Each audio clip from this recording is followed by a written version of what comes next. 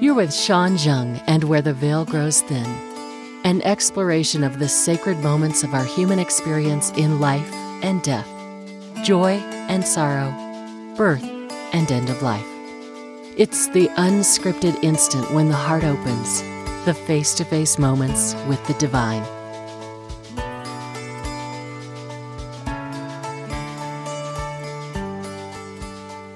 We recently published an episode that was entitled Gabriel's Wings. If you missed it, you might want to listen as a way to fill in the gaps. I'm not sure. Gabriel was a young child who died under hospice care when I was still working full-time as a hospice chaplain. It was many years ago, and I have lost track of this family. But no amount of time will ever erase the footprints his mother left on my life. This is a small piece of her story, taken from something I wrote for chaplaincy school after her son Gabriel died. It feels like an important addition to the story of his death, an addition I believe will resonate with every family in a similar circumstance, but also a story that could help those, like myself, who have never been in this situation, to understand better those who have. She meets me in the lobby of the hospital. It has been only a few weeks since her 18-month-old son, Gabriel, died. She is 26 years old. She is an Hispanic woman married to a very traditional Hispanic man.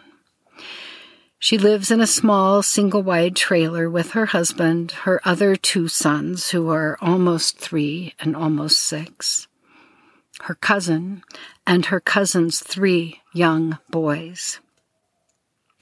She asked to meet with me, thinking her husband was going to be joining us. However, when she arrives, she is alone. She tells me her husband refused to come. When she called me, she had been crying, and she said none of them were doing very well with managing the loss of Gabriel. Just a little background. 4 months earlier, Manny and Maria had loaded their 3 kids into their old Suburban, thinking they'd make a weekend of the fact that Gabriel had an appointment at Children's Hospital to further try to diagnose why he was suddenly unable to sit up by himself. They thought they could take the kids to the zoo and possibly do a little holiday shopping. Maria was working full-time at the post office, and her husband Manny was very busy getting equipment ready for the snow removal company he works for in the winter. So an overnight in Denver sounded almost like a mini vacation. But their overnight in Denver soon became a nightmarish hell that lasted 22 days.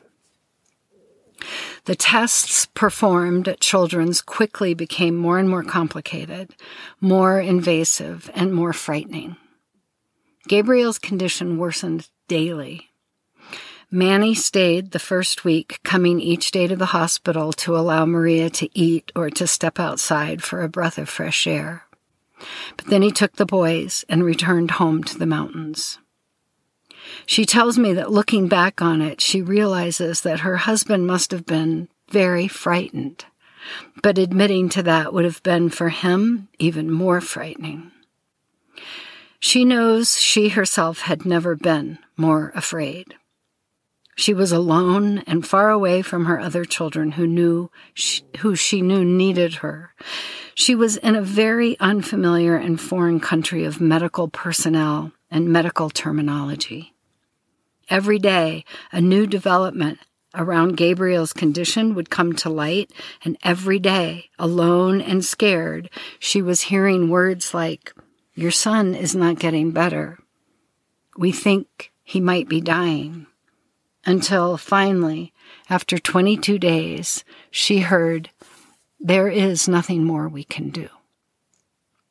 Gabriel's tiny body was shutting down.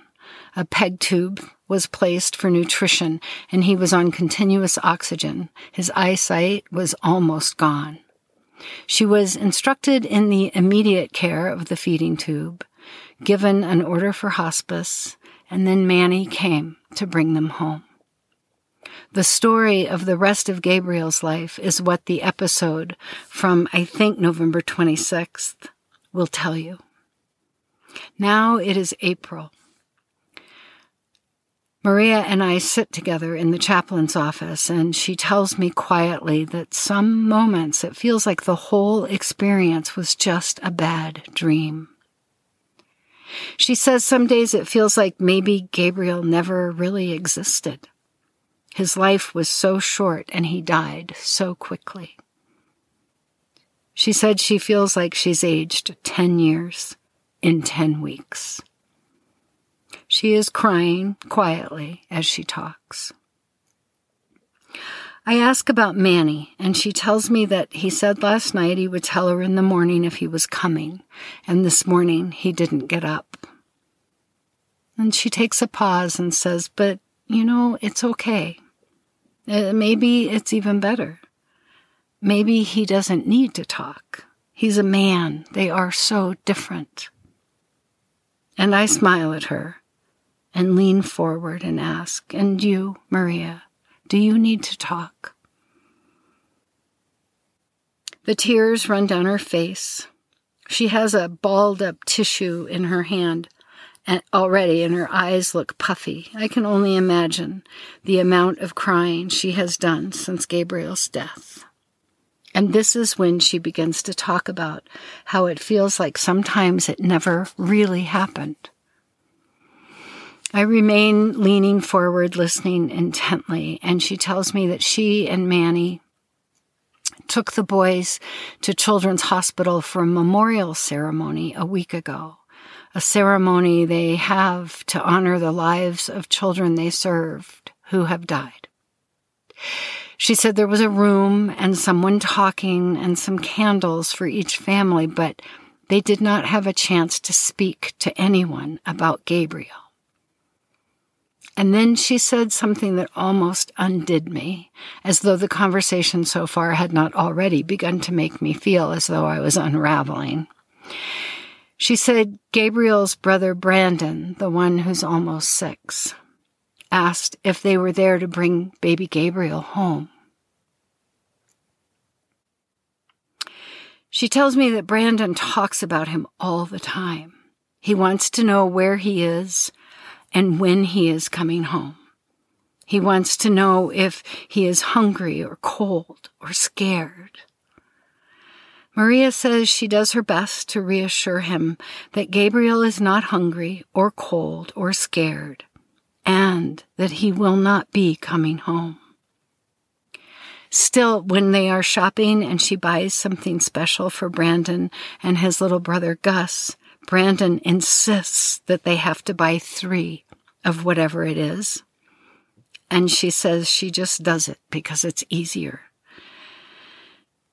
She looks at me then and smiles through her tears and says, as painful as it all is, at least Brandon talks about him. She's comforted by his questions.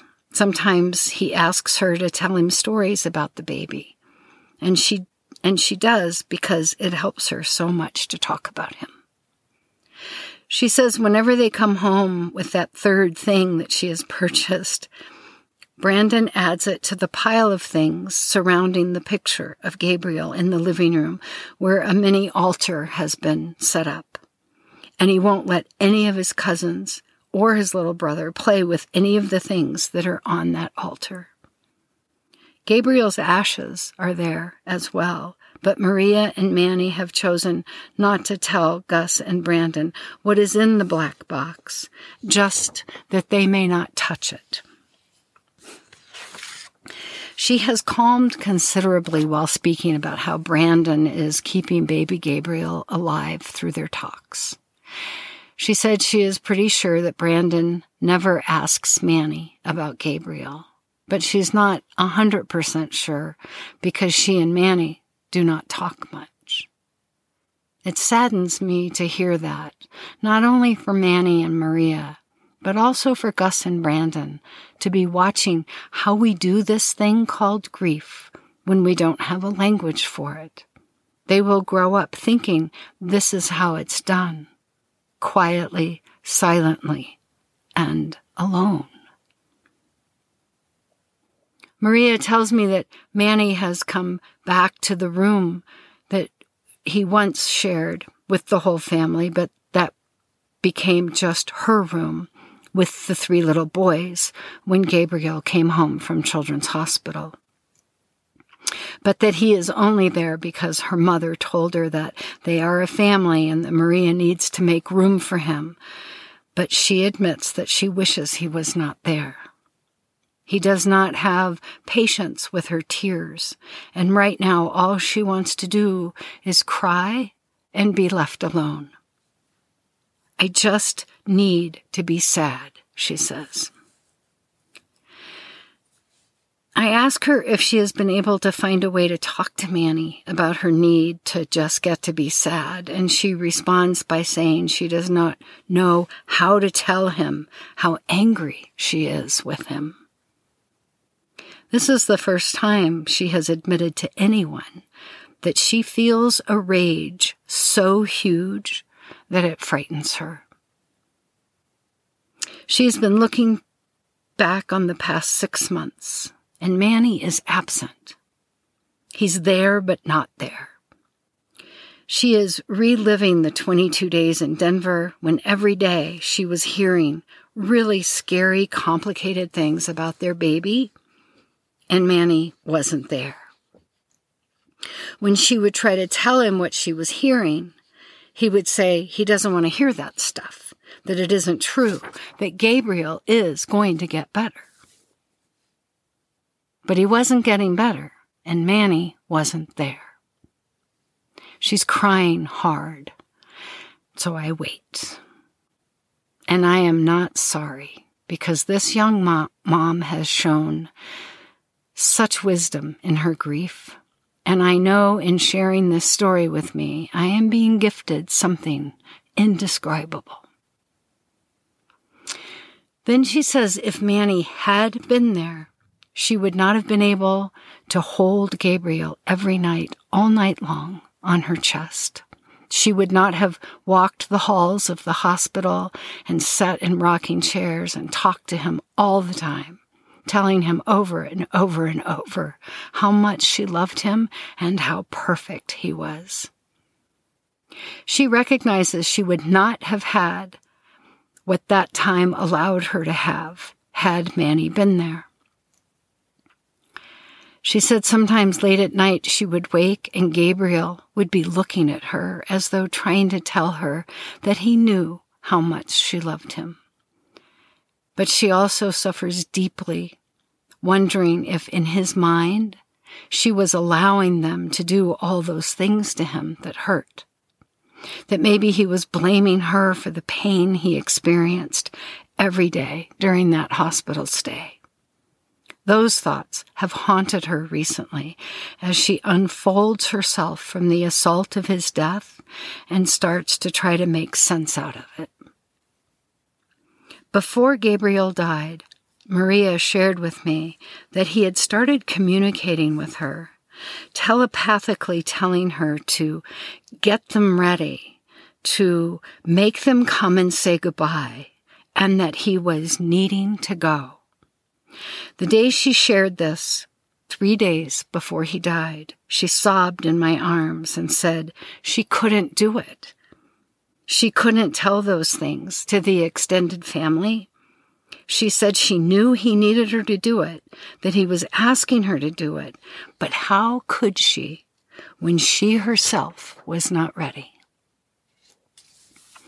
The night of or the night before the morning he died, I was called to the house. In the tiny living room sat Maria and Manny, Gus and Brandon, and Manny's entire family from California. Maria had called them after all, and they drove through the night to get there. The day they arrived, Gabriel had an amazing day of eye contact and alertness, unlike anything we'd seen before. Maria said it was as though he could actually see these people, his elders, the people he had been asking Maria to call. But then the following morning, the morning of the evening I am there, he had woken hot and agitated, distant and not responsive to their presence. Their hospice nurse, Kathleen, had spent most of her day with them. She called me from their home that evening before she left and asked if I would come. She didn't feel like they were ready to be left alone, and she had other patients to see. When the door opened, Manny was on the sofa holding Gabriel, surrounded by people I had not met. He rose and gestured for me to take his place. And then he handed me his youngest son. He placed him so tenderly and lovingly into my arms, it was hard not to cry. I knew I was holding someone who was leaving us, someone who was pulling away from life as fiercely as those who had held him all day were trying to get him to hang on to it. His temperature was 104, a fever he had run all day in spite of Kathleen's efforts to cool him down. He was such a hot baby. Sitting down where Manny had been sitting was like sitting in hot mashed potatoes. The couch was deep and soft and warm. I sort of fell into the impression Manny had left as though I'd been there all day. Maria was sitting next to me. She was exhausted, but calm, and I could feel that she too knew what was happening. There were no words exchanged among the adults, but I spoke to Gabriel, softly and privately, telling him what a brave and courageous boy he was, how we knew how hard he was working, and we were there to help in any way we could.